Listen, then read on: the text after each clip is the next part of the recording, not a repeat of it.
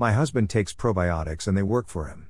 This is why he takes them, as explained by http://www.theralac.com/whytakeprobiotics.asks.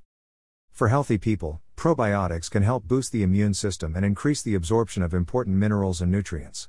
For people with digestive problems, probiotics can be taken in higher doses to help regain digestive balance. I thought they might be worth a try, but my nephrologist disagreed.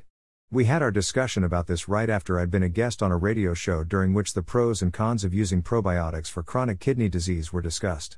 This was just about the same time the information I'd requested from Kybo arrived. This is from their website at www.kybo.com. Certain probiotic microorganisms can utilize urea, uric acid and creatinine and other toxins as its nutrients for growth. Overloaded and impaired kidneys have a buildup of these poisonous wastes in the bloodstream. Probiotic microorganisms multiply, thereby creating a greater diffusion of these uremic toxins from the circulating blood across the lining of the intestinal walls into the bowel. This increased microbial growth is excreted along with the feces, which is normally 50% microbes by weight. Enteric toxin reduction technology uses probiotic organisms to transform the colon into a blood cleansing agent, which, with the aid of microbes, indirectly removes toxic wastes and helps eliminate them as fecal matter.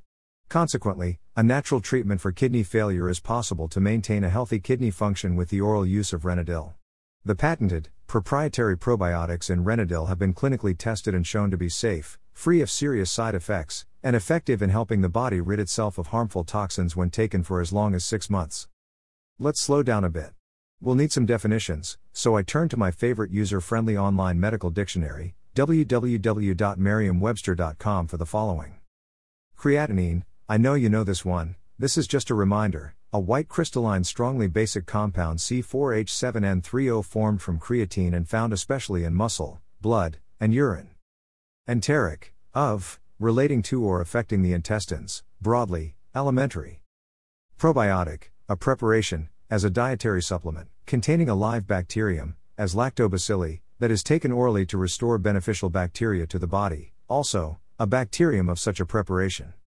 Urea, a substance that contains nitrogen, is found in the urine of mammals and some fish, and is used in some kinds of fertilizer. Uric acid, a white odorless and tasteless nearly insoluble acid C5H4N4O3 that is the chief nitrogenous waste present in the urine especially of lower vertebrates, as birds and reptiles, is present in small quantity in human urine, and occurs pathologically in renal calculi. A little help here. This means a concretion usually of mineral salts around organic material found especially in hollow organs or ducts, and the tophi of gout. What I found on Kybo is a mouthful. And an advertisement. I am not endorsing Renadil. However, there is an animation at http://www.renadil.com/how Renadil works which visually clarifies the information above. While I understood the process better after watching the animation, I'm still leery of that 6-month warning, especially after I found this at the bottom of one of their pages. These statements have not been approved by the Food and Drug Administration. This product is not intended to diagnose, treat, cure or prevent disease. Results may vary. In addition, this product contains psyllium seed husk, something I was cautioned to avoid. It seems my nephrologist is not the only one who feels this way. http://www.metamuciladvisor.com/avoid psyllium and Metamucil in kidney disease/ is the webpage of Metamucil, a product whose main ingredient is psyllium. However, this conscientious company also posts this information on their website. Psyllium products and their minerals. There are certain psyllium products that contain a large amount of minerals that individuals with kidney disease cannot process. Some psyllium products contain high volumes of potassium, sodium and magnesium, which if a person with kidney disease consumes can cause a lot of problems. If an individual's physician gives permission on taking psyllium, then they need to make sure the psyllium product follows their restricted diet. Fluids required with psyllium. When consuming psyllium, 6 to 8 glasses of water must be consumed to keep from having any uncomfortable side effects. This can be a problem for an individual with kidney disease since the kidneys cannot effectively filter the fluid.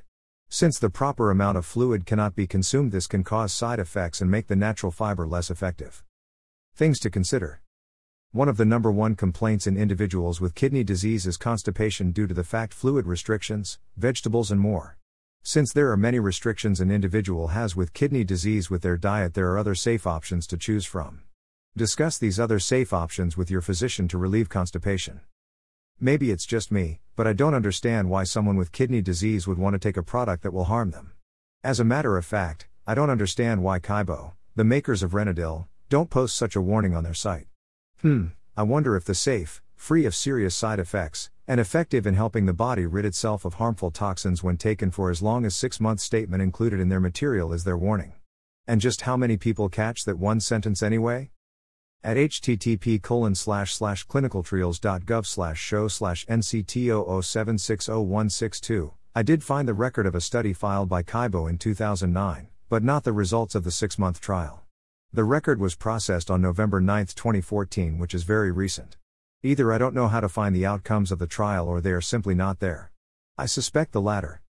I have no intention of vilifying Kaibo, but do find this to be another case of be careful what you choose to take, very careful. Watch the small print, talk to your nephrologist before making any decisions, and make sure you guard whatever you have left of your kidney function. Thank you for your continued interest in What Is It and How Did I Get It? Early stage chronic kidney disease. Keep in mind what a terrific holiday gift this is. And that next year, you'll be able to gift the same person with What Is It and How Did I Get It? Early stage chronic kidney disease's little sister, the Book of Blogs. Until next week. Keep living your life.